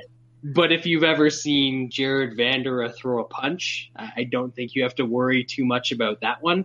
What you do have to worry about in this fight is if Vanderaa gets on top of him. That could be trouble, but Vanderaa can't wrestle, and yeah, Fatties. So bad. Jesus, Yeah. he's bad. These guys both suck, obviously. I think Tafa's the better fighter, and I think he's more likely to win. And, Tafa does have decent power, and when you look at his wins and guys he's supposed to beat, he takes care of them pretty quickly.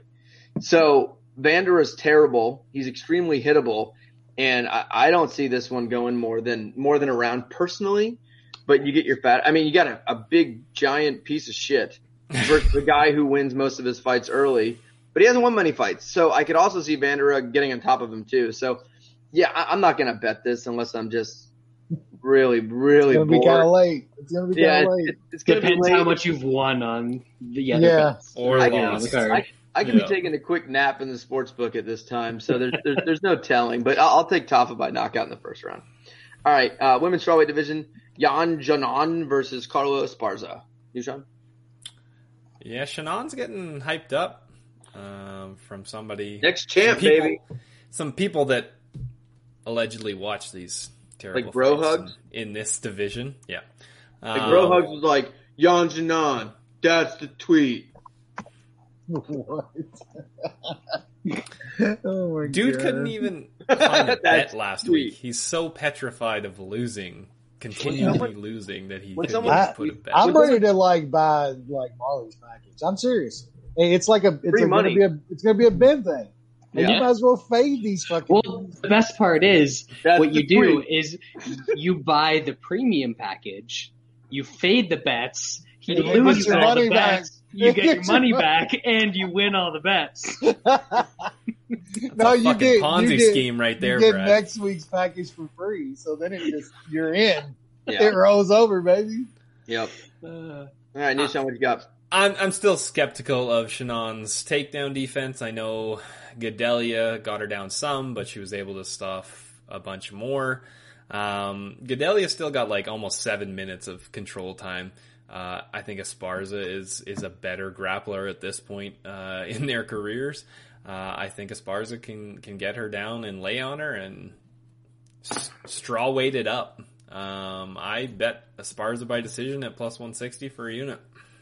Yeah, Michael J said Bro Hugs is giving out his bets for free now because he's a big superstar in the DFS community. That's because he had he's no a goat. clients because he lost all their money. He's the If you goat. think about when I think of the sports gambling community, I don't think of nerds, right? I think of regular people betting sports, whatever.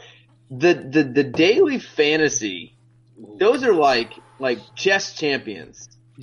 Those are just the nerds of the nerd. These daily fantasy people, that's a whole new level of nerdom.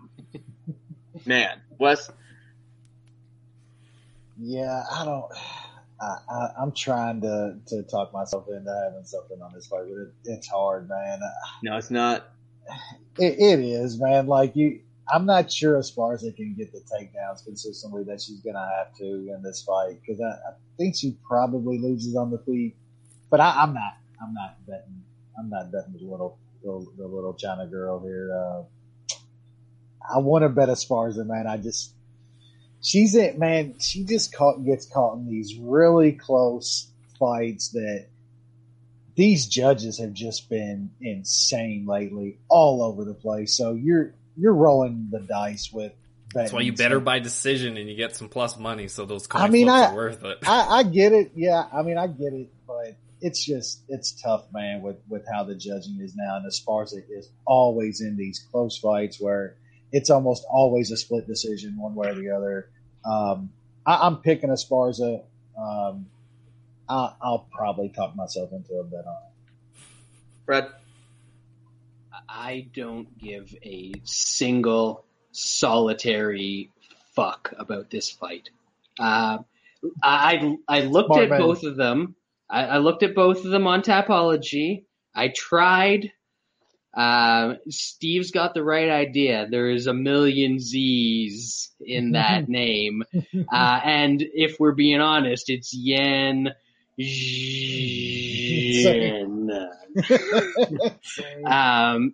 Because in the last 5 years, they've each had one fight that has finished inside the distance.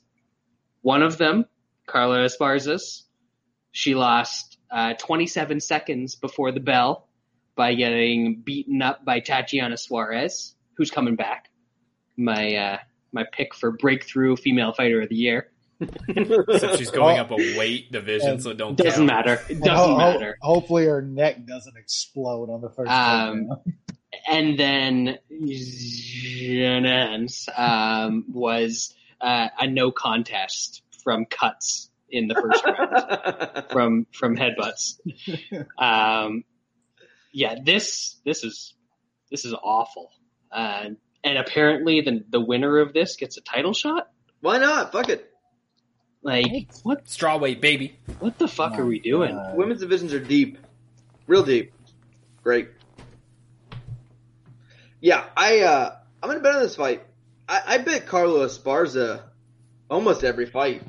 It's one of the only women's fighters that has an actual wrestling background, and usually you get some wrestling training and stuff like that. But like she actually has an actual wrestling advantage where she can shoot takedowns, double legs, actually do takedowns, and she's one of the only ones, honestly, that has a actual wrestling background in the UFC. And I think versus this one, like.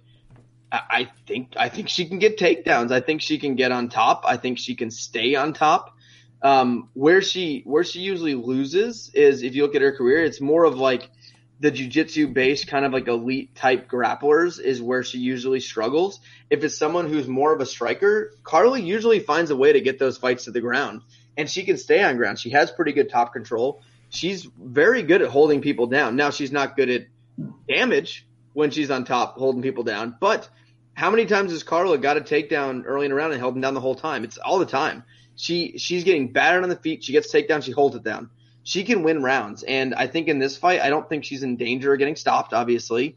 And I think she has enough of a wrestling advantage with her actual wrestling takedowns to get takedowns here, to hold her on top and win this decision. I think at plus money, I think the hype's there for Jan. I think everyone thinks she's this next big thing. She's not. And I think Carla plus money, I think, is a must bet. Yeah. All right. Bantamweight division, main event. Pretty good fight. This card's pretty weak overall. Not a lot matters, but this fight matters-ish. Rob Font, Cody Garbrandt. Interesting. New Sean. I think Garbrandt's best way to win would actually be to wrestle Rob Font. Yes. And I believe there's about a 3% chance that Garbrandt actually is going to fucking do that. That's his IQ, 3, Garbrandt's. The last time that he actually implemented a wrestling game was probably his second UFC fight, and even then it was kind of just to mix it up. The dude likes to bang. He likes to hang with the boys. The boys. People thought that win against, I don't know, people thought that they saw a bunch of improvements from him against the Sun Sao. It was an amazing knockout.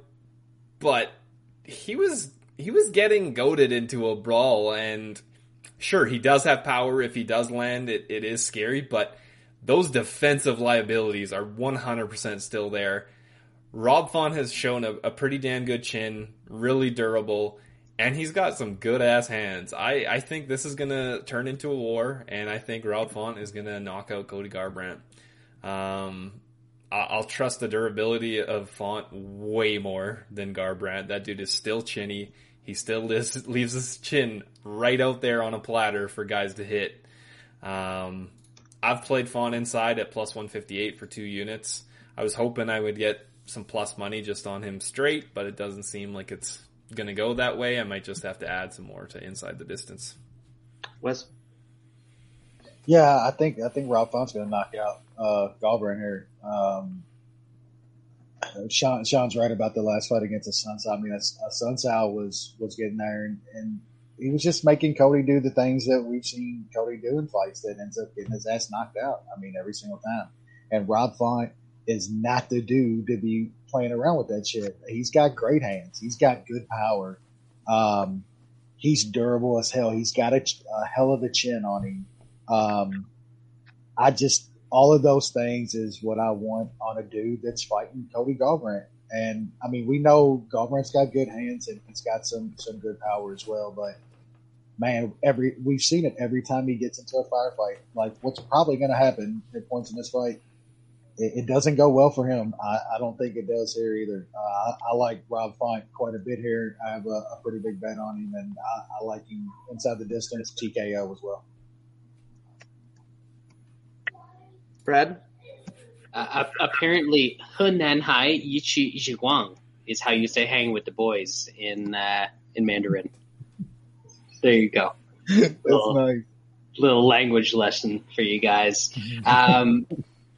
Another fun fact about Cody Garbrandt is that they actually cut off Sean Shirk's arms and transplanted them onto Cody Garbrandt as a baby. Because that dude has some little stubs on the end of his body, and it's actually amazing that he managed to be a good bantamweight champion with those tiny arms. But people overblow a lot of the things that Cody's done. Some fun knockouts. The Cruz performance that everyone's like, oh man, that's the performance of his life. It's he dominated him. He dominated that fourth round, but that was actually a competitive fight. But he dominated the dancing in that fight. Yeah, that's the thing that people remember is that he danced around and he made Dominic Cruz, who's not an accurate striker, miss a lot. And then would dance about it and got in his head. But any time that Cruz actually just like threw a jab or threw a leg kick or threw any straight punch rather than like jumping into Garbrandt's counters, he was landing. Cruz landed a lot of stuff in that fight. And if he had any power at all, he probably would have knocked Cody Garbrandt out in that fight. So Rob Font, who is going to do all of the successful things that Cruz did in his best or in Garbrandt's best performance, and none of the stupid things, none of the dancing around into counters, I think he's going to have a ton of success against Cody. There's still concern. There's still the fact that Cody's fast. He's got power. He could land something massive in the first round, but Font is very durable.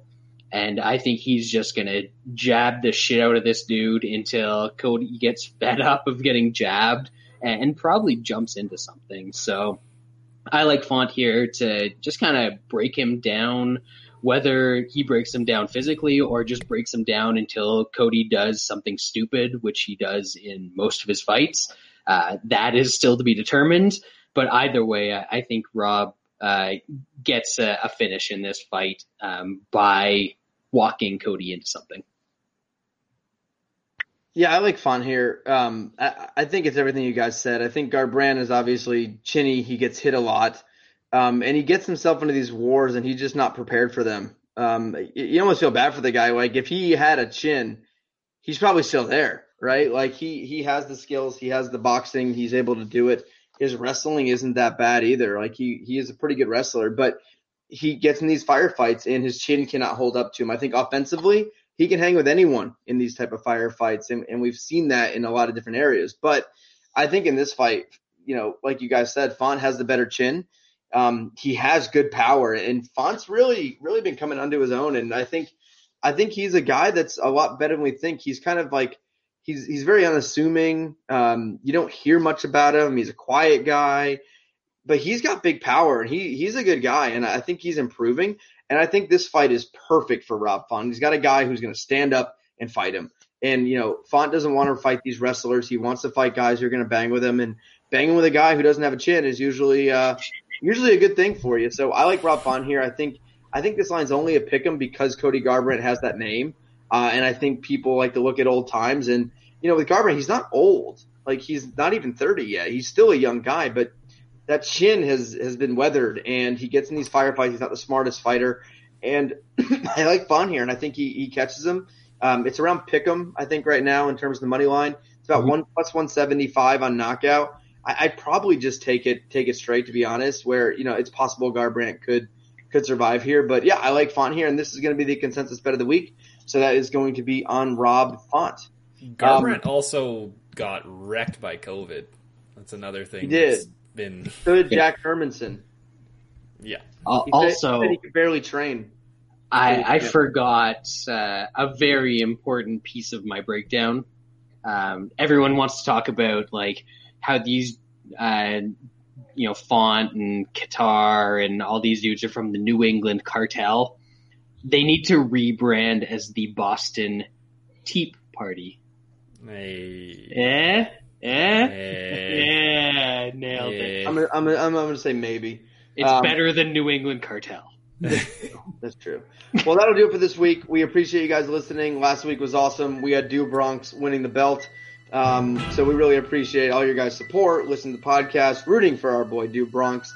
There's a card this week. It's not great, but there's bets out there, so we'll be posting our bets. And we appreciate you guys listening, and we will talk to you next week.